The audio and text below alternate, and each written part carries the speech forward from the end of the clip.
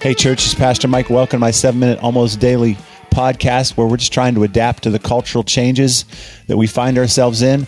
The stuff the pandemic has pushed upon us, pretty much unavoidable. But we're leaning in, trying to figure out how to get better. We call it Rechurch.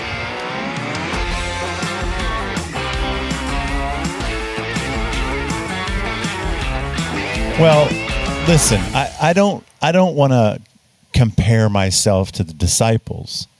There's no comparison. I don't compare. Can't even imagine what life was like for the first followers of Christ. I'm among millions of good company. I'm not in this thing alone like they were in so many ways.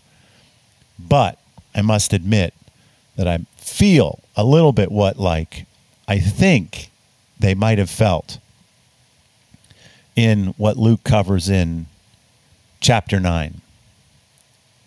Jesus is coming to the end of it, the end of this life, and he knows it. And he sets out, the Bible says, resolutely for Jerusalem, meaning this is a difficult path. This is a difficult walk. This is the last time. So he's walking, lifting left foot, lifting right foot, lifting left foot, lifting right foot on his way to the end. And all he needs is a place to stay, a place to rest. But the village that he goes to doesn't receive him.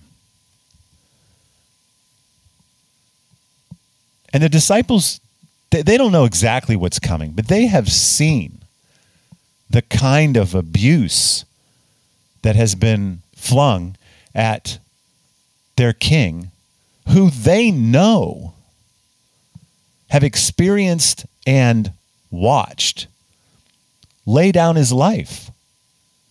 They've discovered no one of greater mercy and compassion and power.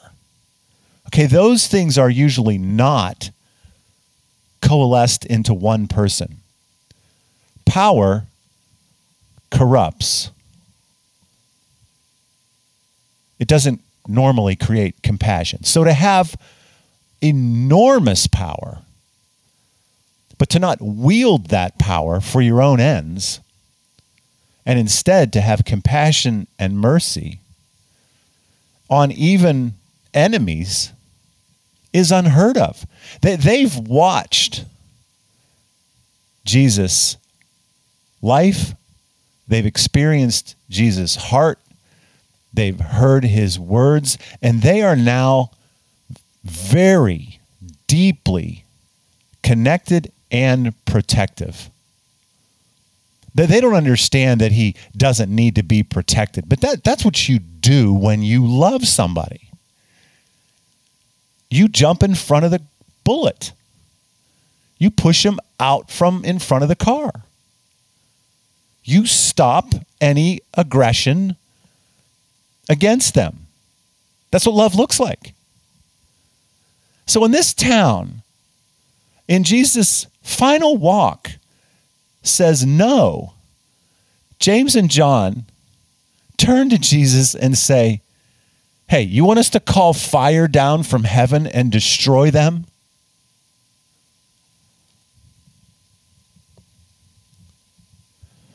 And I think this is what plenty of well-meaning Christians might be having stirred up inside of them when we look around and see our nation, its moral fiber, its constitutional foundation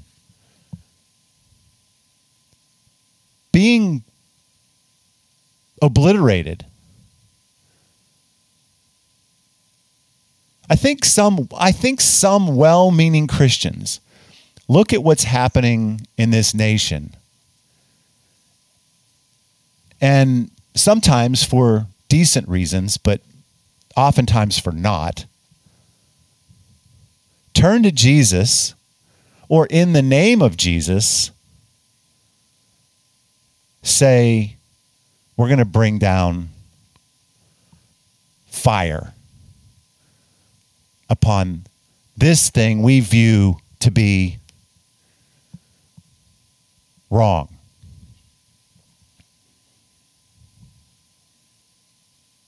So Jesus turns to James and John, the sons of thunder, and he says, not only no, but he rebukes them. He tells them they are wrong. It doesn't say it here, but he would say, like he said to Peter in the past, get ye behind me, Satan. This is not my way. Violence is not Jesus' way. Ever.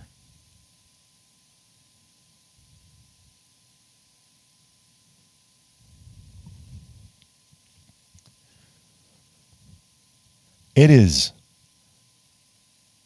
terribly difficult to try to figure out what to do when we look around and see the kinds of aggression and violence in our nation being promoted or not being suppressed or discouraged when it's for you. Whoever it's for rarely suppresses it.